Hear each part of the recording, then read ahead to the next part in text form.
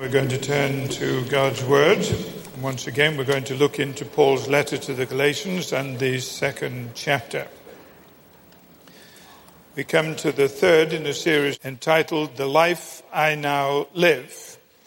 And this expression is taken from one of Paul's autobiographical statements recorded for us in Galatians chapter 2 and verse 20, in which he said, I have been crucified with Christ, and I no longer live, but Christ lives in me. The life I live in the body, I live by faith in the Son of God, who loved me and gave himself for me. Now, this is a very brief statement, but it is full of very, very significant teachings. We have noticed, for instance, that the Apostle Paul says, first of all, the life I now live, I live by faith. Nothing surprising about that. Everybody lives by faith. We are wired up for dependence. We accept that certain things are true. That's called believing. And we build our lives on the basis of the things that we accept as being true. The only question is not whether we live by faith. The only question is what we live by faith in. The second thing that he says is, the life I now live, I live for God. Nothing surprising about the fact that he lives for something. Everybody lives for something. Everybody has a sense of direction. Everybody has a sense of a desire for meaning. Everybody recognizes that there needs to be, if there's going to be any sense of life at all, some sense of I'm going someplace to do some things. Everybody's living for something, even if it's just for themselves. In fact, that is probably the most natural thing that we do. We have an inordinate love for ourselves. When we become parents, of course, we tend to broaden out our interest, and hopefully we can begin to live for our families. And as time goes on, it's just possible that we might extend a little bit beyond our families and have a small circle of friends, people that we love and care for, and we live for them. But if it is true that there is a God from whom we come, through whom we live, and unto whom we're accountable, it ought to be rather obvious that it would be an unsatisfactory life that does not recognize that God has to be paramount and that we live for him in such a way that he has a profound impact on the way that we live for ourselves and live for other people. Now we come to the third statement that Paul made, and it is this. He said, the life that I now live in the body, that's the expression that we're going to look at today, and notice two things in it. The life that I now live, I live in the body. Now that is a rather obvious statement. It's obvious that he's living now at the time that he writes, and it's obvious that he's not living in some outside the body way. He is living in his body. So why is he stating the obvious? I think the reason probably is this, that when you look at the statement as a whole that Paul made concerning himself, some aspects of it are decidedly mystical, and accordingly, there's a tendency to regard them as utterly impractical. I mean, look at what he actually says. He says, I have been crucified with Christ. And we say, huh? What in the world is he talking about here? Then inexplicably, he says, and I no longer live. You say, what? And then he said, but Christ lives in me. You say, what is he talking about? I think you'll agree that on the surface, these seem to be incredibly mystical concepts. Now, there's something about human beings that is very happy to relegate the spiritual to the realm of the mystical and the impractical. This is rather obvious. That very often we do not allow that which transpires in a worship hour to have any practical impact on the way that we live our business lives, or the way we play sports, or the way we conduct ourselves at school. We are able to compartmentalize our lives. And the underlying concept, I think, is, well, the spiritual life is sort of mystical and impractical, but we do it anyway because we need it for a little time, an hour a week or so, but then we get back to the real world. Now, the Apostle Paul, I believe, is countering that kind of thinking, and he is saying, look, the life that I now live, and that refers to time, the life that I now live, I live in the body, and that refers to space. So what Paul is saying is that I am not talking about a spirituality that is esoteric and ethereal and utterly impractical.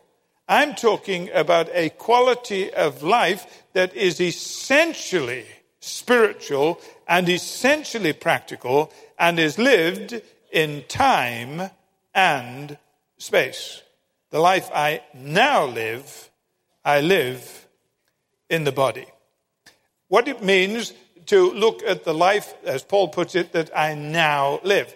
Inexplicably, the NIV, the translation of the Bible that I'm using, does not translate the Greek word now. He is contrasting the life that he is living at the time he is writing with the life that he used to live. Look, if you will, in chapter 1, verse 13.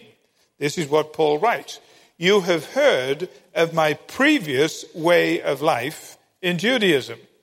So he is at great pains, not only to talk about the life that he's living, but he is at great pains to show the difference in the life that he now lives from the life that he used to live.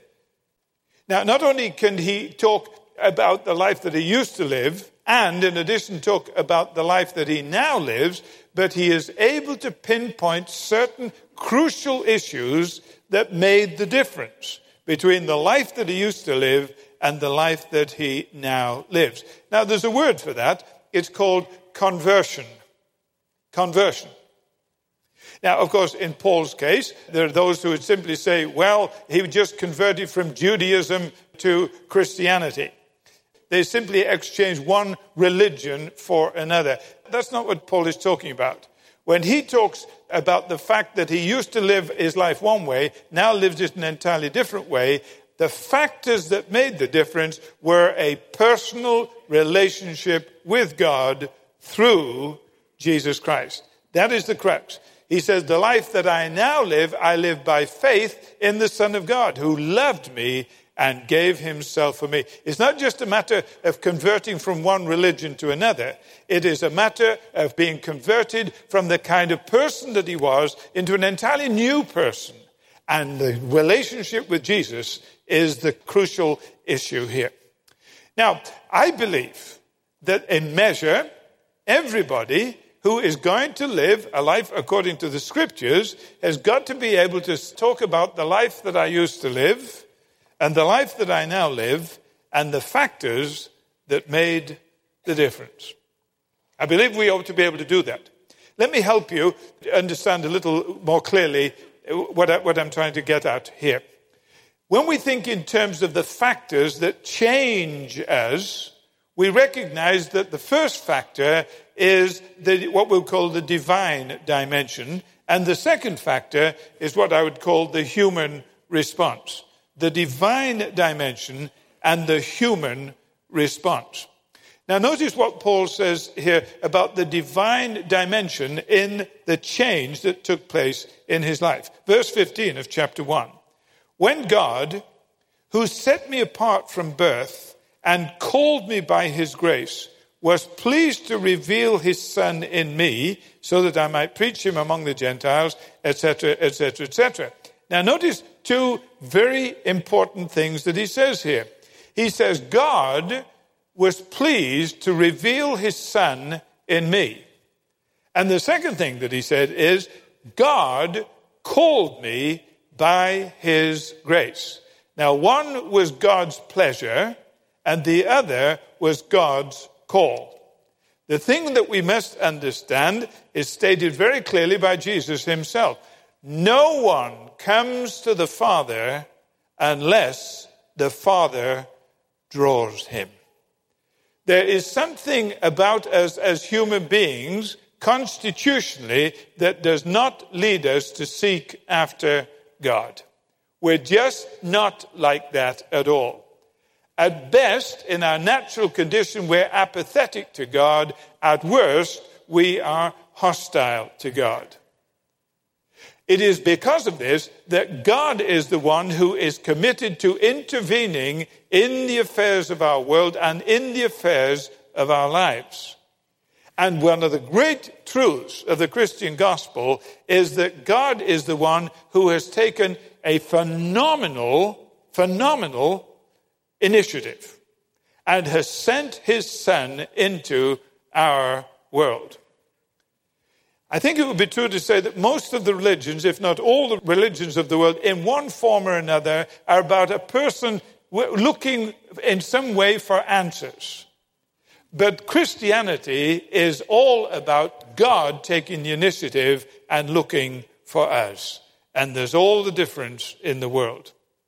Now, says the Lord Jesus, no one comes to the Father except the Father draw him. And Paul says, I can testify to the fact that God was, for reasons known only to himself, pleased to reveal his Son in me. And it was God who called me by his grace. Now, if this sounds a little obscure, let me assure you that God is active in the world all the time. And that God is in the business of revealing himself to us all the time. It's just that very, very often we don't listen, we don't look, we don't take the time to be quiet and think, we are unwilling to be open. But God is at work drawing people to himself. And I think all of us ought to be able to look back in our lives and see markers. Some very obvious, some considerably less obvious. Markers of where God was preveniently at work in grace in our lives. Let me give you an example of this. Many of you have heard Jill, my wife's story of how she came to faith as a young student at Cambridge in England. She fell ill, was in hospital, was met by a Christian there who explained the gospel to her, and as Jill would put it in her own words, right out of the blue, I came to faith. And the first time I heard Jill say right out of the blue, I said to her afterwards, I don't believe that for a minute. I don't believe you came to faith right out. Oh, she said, I certainly did. This was one of our normal discussions. I certainly did. And I said, there would be times when you would be conscious of God drawing you to himself. I said, try and think of them. She said, you know, it's funny you should mention that. I distinctly remember when we were on vacation in France. We drove with the family. We drove too long. This is when she was a 13-year-old. We drove too long, nowhere to stay. We had a very uncomfortable night in the car. She said, as soon as the dawn came, she said, I couldn't bear it any longer. I got out of the car, stretched, and went and sat on a rock overlooking a valley, and the sun came up. And she said, I will never forget it as long as I live. The strangest sensation came over me, and she said, I wrote my very first poem. And she said, I can find it for you somewhere. And the incredible thing about this poem is this, that even though she is living in a godless scene, totally unchurched, the poem is all about what God is speaking to her in the sunrise. I said, there you go. There you go. I said, if you take the time to look, you'll find lots more like that. One of the things that happens when you bring your children from England to America is they grow up and marry Americans. That's perfectly fine. Wonderful. Then they begin to produce, at an alarming rate, American grandchildren. That's just wonderful. But then it gets a little embarrassing because the Americans, you see, they all know where they came from. They're part Finn and part Irish and part this, that, or the other. So they all have their genealogies. And when our grandchildren were born, their American parents came to us and said, where's your family tree? Well, Brits don't have family trees. We suspect that if you go back 2 or 3 generations, somebody would be hanged for stealing a sheep or something. And so why bother with that? You know, why rake up all that stuff? But we really had to do it. So I said to Jill, we need to find out a little bit about your heritage. What was your grandfather's name? And she said, Granddad. I said, no, Jill, that was not his name. That was his title. She said, I have no idea what his name was. So that's how far our family tree goes back. So we started digging around for Grandad. Well, I don't mean we started digging around for Grandad, but what a good thing I was listening. Yeah. You get my drift, I trust. We started digging around, metaphorically speaking. And we found, not only did we find Grandad's name, we actually found that he had a Bible. And we actually found he was a believer. And we actually found that he was a praying believer. And we began to recognize that long before Jill was 13, had a sense of God speaking to her in the sunrise. And long before at 18 she came to faith, old Grandad, who loved the Lord and who'd been praying, had been praying for his grandchildren. No surprise. No surprise. It's all there. It's all there. And what we have to recognize is that God is drawing us to himself. But that's only half the story. The other half of the story is this. We have to respond. We have to respond. So on the one hand, Paul says, God was pleased to reveal his Son in me, and he called me by his grace. But on the other hand, when he speaks in the Acts of the Apostles 2 or 3 times about his personal testimony, this is what he says. I was not disobedient to the vision from heaven. And when God really spoke to him unmistakably and gave him a vision of the risen Christ, the first words out of his mouth were, what do you want me to do, Lord? You see what's happening? He is coming to the point of recognizing that God is revealing to him the truth of who God is and what he is and who Christ is and what he offers, but he must respond. Now listen. When I am able to say, there came a time in my life when God made it abundantly clear that I needed Christ, and I responded to that message and yielded my life to Christ, from that moment on, this is the life I've lived, and it is in remarkable contrast to the life I used to live. Somewhere or other, we need to be able to explain it like that. Now, when you look at some people's conversion experience, the simple fact of the matter is this. Some are very dramatic. Oh, they have been living a life. We won't go into the details of it. It's like they were driving the wrong way up a freeway and wondering why all the traffic was going the wrong way. And it suddenly dawned on them. And they jammed on their brakes and they did a U-turn and they laid rubber and they screeched off in the opposite direction. Boy, what a conversion they have. That's what I call a rubber-laying conversion. And there are some people like that. But there are a lot of people, who in actual fact, they're much like a rosebud, covered with the dew of early morning, opening slowly, imperceptibly, but unmistakably to the rays of the morning sun. And you look at them and you say, look at that rose, what it is. And you say, and look what it was. And you say, how in the world did it get from what it was to what it is? And the answer is, the divine intervention was revealing Christ to them. Grace was calling to himself, and they, in the power of the Spirit, yielded and responded. And they now say, the life that I now live, I live by faith in the Son of God who loved me and gave himself for me. He didn't always do that. I'll tell you about my previous life if you want me to, but I'd rather talk about the life I now live and how I got here. That's the first thing. So Paul is able to show the difference in the life that he now lives. But the second thing that I want you to notice is that he is quite open about the difficulties of the life that he now lives. Now this is not apparent on the surface. But look again at Galatians 2:20. I have been crucified with Christ. I no longer live, but Christ lives in me. The life I live in the body. Now focus on that word body. You know that the New Testament was written in Greek and for us was translated into English. The Greek word for body, the usual Greek word for body is soma, from which we get psychosomatic. That is not the word that Paul uses here. He used an entirely different word, and the Greek word he uses is sarx, S-A-R-X.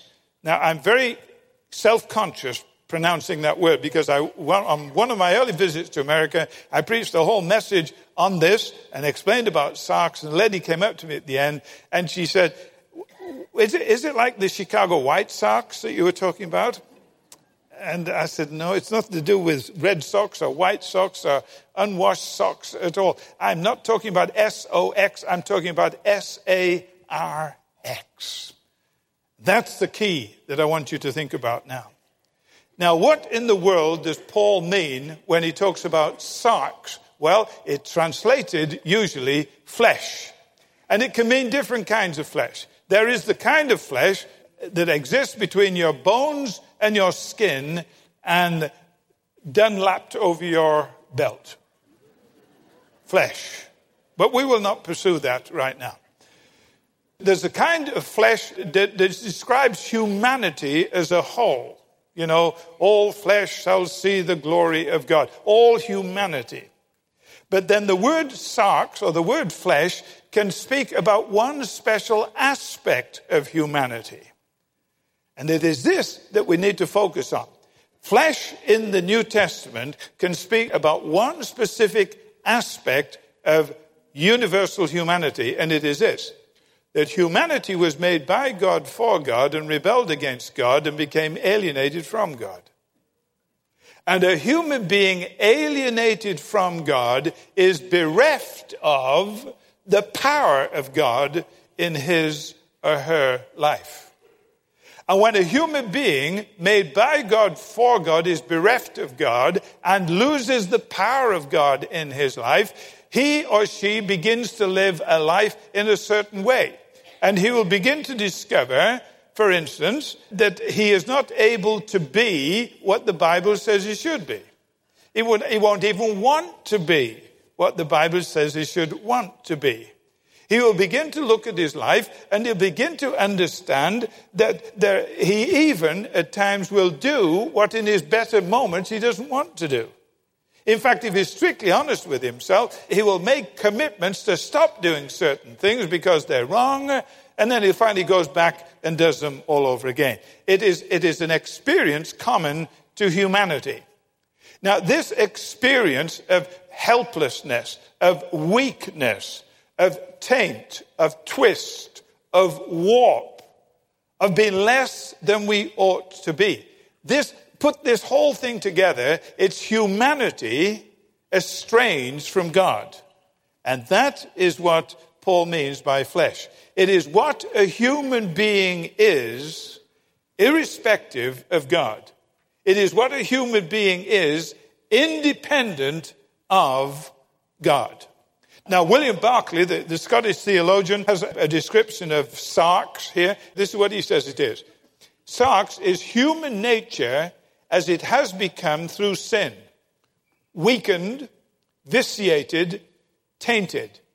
It is mankind as they are apart from Jesus Christ and his Spirit. Now, if God created human beings to be indwelt by God and they lost God, then the question is, what is the power that drives them?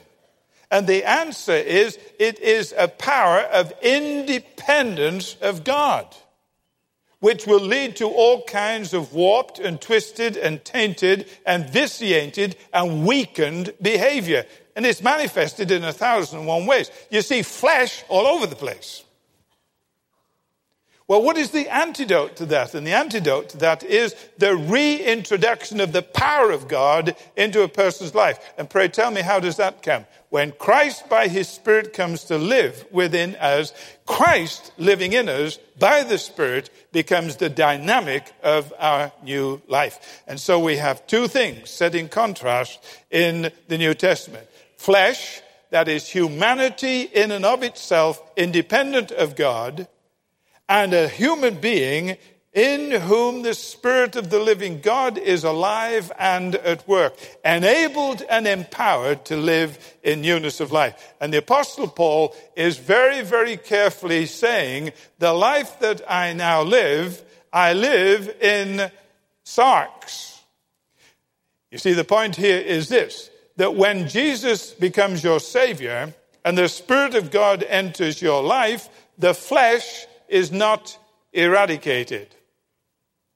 And you find yourself in a situation, Paul describes this for us in Galatians 5, you'll find yourself in a situation where you become excruciatingly conscious of the fact that in and of yourself, you still have that old independent spirit that wants to act independently of the Spirit of God, that does not want to rely upon Christ being Lord of your life. It's flesh. And the Spirit will constantly be reminding you of this. And you find that the flesh will be resistant of the Spirit, and you'll find that the Spirit is all the time prodding the flesh, and you find within you a conflict. You find within you a struggle. And that's where you live the life you now live in the sarx. Now, here's the question. How do we cope with this inner struggle of flesh versus spirit and spirit versus flesh? Well, the first thing is we need to recognize the flesh when it is operating, sarx when it's in business. Let me identify for you two passages of Scripture, and this will have to be quick. I said that as if you've got to quicken up. It's me who's got to quicken up. Galatians chapter 3, verse 3. This is what Paul says to the Galatians. Are you so foolish? After beginning with the Spirit, are you now trying to attain your goal of spiritual life, that is? Are you now trying to attain your goal by human effort? But human effort here is sarx. So here's the question.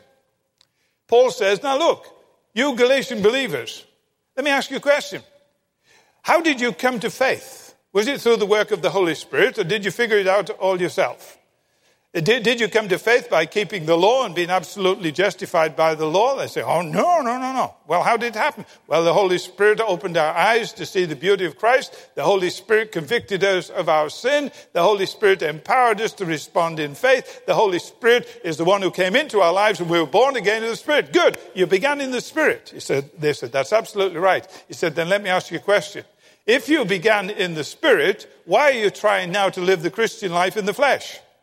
Isn't the Christian life a continuation of your initial experience of Christ? And if your initial experience of Christ was dependent on the work of the Spirit, is not the continuation of your spiritual life utterly dependent on the Spirit? They say, oh yeah. They say, well, why then are you living independently of the Spirit? Why are you trying to do this absolutely on your own? Are you trying to be made perfect in the flesh? And the answer to that question was yes, that was the Galatian problem. That was the Galatian problem. It's nomism. It is human beings trying to live the life of the Spirit in their own energy by keeping the law in their own strength. You can't do it. Remember, nomism is related to legalism. Legalism is people trying in the flesh, independently of the Spirit, to keep the law and therefore demand that God justify them. The flesh is perfectly happy to get into legalism. The flesh is perfectly comfortable getting into nomism. And the Apostle Paul says to do that is an incredibly foolish thing to do. In fact, the NIV is very kind. It says, you foolish Galatians. In actual fact, what he literally said was, you dear idiots. You dear idiots. Of course, I would never say anything like that. So there's part of the problem. We have to recognize the flesh is perfectly happy, perfectly content to live independently of the Spirit and be very cultured and very nice and incredibly religious. All without the Spirit. All without the empowering of Christ. All in their own efforts to be what the best that they can be. Without recognizing the best that they can be without the Spirit of God is not good enough. But there's another problem with the flesh. To look at this, we need to turn to chapter 5, verse 13. This is what Paul says. You, my brothers, were called to be free. Now, he's talking here about being free from all the rules and regulations of the law as a means of being justified. They've understood that. They know that by the works of the law, nobody is justified. They've been freed up from that thinking. You've been called to be free. Now he says, but do not use your freedom to indulge the sinful nature. And what's the sinful nature? Oh, it's our old friend, sarx. So you see, sometimes sarx is human effort, trying to be good without the Spirit. And sometimes the flesh is sinful nature, which is being perfectly happy being bad because it doesn't matter, because I've been forgiven. It doesn't matter because I've been forgiven. Now here are the two extremes that the flesh can go to. The flesh, independent of the Spirit, can try to be good enough without the Spirit of God. Or the flesh can ignore the Spirit and say, look, I've been forgiven. I've been given the gift of eternal life. I'm going to heaven when I die. I can do what I like. It doesn't matter. God will forgive me. He loves me unconditionally. And it doesn't matter what I do. Paul says that you're using your freedom to indulge the flesh. And it is totally unacceptable. Now then, what are we to do then? If we recognize that the flesh can give us the idea that we're perfectly free to do what we want and indulge ourselves in all kinds of behavior that is contrary to the Spirit, what are we to do? And the answer is we've got to recognize this, that the only way that we can begin to handle the flesh, whether it goes into legalism or libertinism, is to recognize that it is the power of the Spirit alone that can overpower the flesh. And it is incumbent upon us to embrace a principle that Paul enunciates in Galatians. Listen, if you walk in the Spirit, you will not fulfill the lusts of the flesh. That is a principle. If you will walk in the Spirit, you will not fulfill the lust of the flesh. And then shortly thereafter, Paul adds this. Therefore, let us keep in step with the Spirit. Now notice we are to walk, we are to keep in step, which says that the life we now live is a life of progress, and it is lived one step at a time. But we can take a step utterly independent of the Spirit. I'm going to do this. I'm going to react to this. I want to do this. Or we can say, there is a situation here in which I am inadequate, for which I do not have the ability. I fully recognize that my insight in this particular thing could well be twisted and warped. I am utterly dependent on the Spirit to empower me in this situation. I am utterly dependent on the Spirit to enlighten me in this situation. And as time goes on, I begin to recognize that without living in dependence upon the Spirit, I don't have what it takes to live the new life to which I have been called. So what do we have to do? We have to be excruciatingly aware of the flesh and its various manifestations.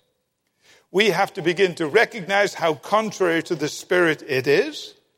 And we have to begin on a regular step-by-step basis, intentionally yielding ourselves to the inner dynamic of Christ who lives within us by his Spirit. To recognize that he and he only is the empowering for the life of trusting, loving obedience. The Apostle Paul says, in the end, the only thing that really counts is faith that is demonstrated by love. What does he mean by that? The only way that your life will work is not in the independent attitudes of the flesh. The only way your life will work is in dependence, in faith, on the faithfulness of Christ, who loved you, gave himself for you, and lives within you to be the dynamic of his own demands. And you'll know when you're doing that, because the manifestation of that kind of faith in the indwelling Christ is faith that demonstrates itself in love. Let's pray together. I'm going to pray two prayers here, two entirely different kinds of prayers for two entirely different responses. The first prayer would be for somebody who says, I guess I've been living with blinkers on to all the markers of God at work in my life. Being pleased to reveal his Son to me, calling me by his grace. I don't know if I have my fingers in my ears or if I have blinkers on or what's been happening to me. I don't know where my head's been. I begin to realize now that he has been gracious. He's been patient with me. He's been waiting for me to respond. And I'm ready to do it now. Here's the kind of prayer you could pray. Lord, forgive me. Forgive me for being such a dear idiot. Because you have been after me for so long. In a variety of ways. Sometimes you've whispered to me. Sometimes you've spoken clearly to me. Sometimes you have used a megaphone on me. And I'm taking my fingers out of my ears and I'm saying, Lord, I begin to get it, that you love me so much that you sent Jesus to die for me. And you want me to yield my life unconditionally to you so that you might forgive my past and secure my eternity and become the dynamic of the life that I now live in the interim. I get it. And this is just to let you know that I am ready to say, Lord, I will not be disobedient to this vision. And I gladly embrace Christ as Savior and Lord. Here's the other prayer. Lord, this flesh thing, it's not very easy to understand, but it's very easy to recognize. Just like an unruly teenager that sometimes just wants to do its own way and goes off the deep end in one direction and goes off the deep end in the opposite direction. Sometimes this independent spirit of mine wants to be godly without God, wants to be spiritual without the Spirit, wants to do the whole thing on my own. And sometimes this flesh just says, the heck with it. I'm going to do this. I'm going to go there. I'm going to be this. I'm going to have that. I know it's wrong. I'm going to do it anyway. I begin to realize how I have used my liberty as an excuse to indulge the flesh. And I recognize that I need to be laying hold of this principle that if I walk in the Spirit, I won't fulfill the lusts of the flesh. And you ask me, you command me to walk step by step, in step with the Spirit. I'd like to start now. I'd like to be able to step into different situations in dependence upon the Spirit. I'd like to begin to see His promptings, His enablings, so that in a very real sense, people around me will begin to recognize the difference between the life I used to live and the life I now live. And hopefully they'll begin to attribute it to the fact that I too have been crucified with Christ. And the life that I now live in the body, I live by faith in the faithfulness of Christ, who loved me and gave himself for me and has come to live within me. Lord, hear our prayers. You read our hearts. You know our responses to your word. Seal with your Spirit transactions done in the quietness. Be glorified in our lives and use us for your glory. We pray in Christ's name. Amen.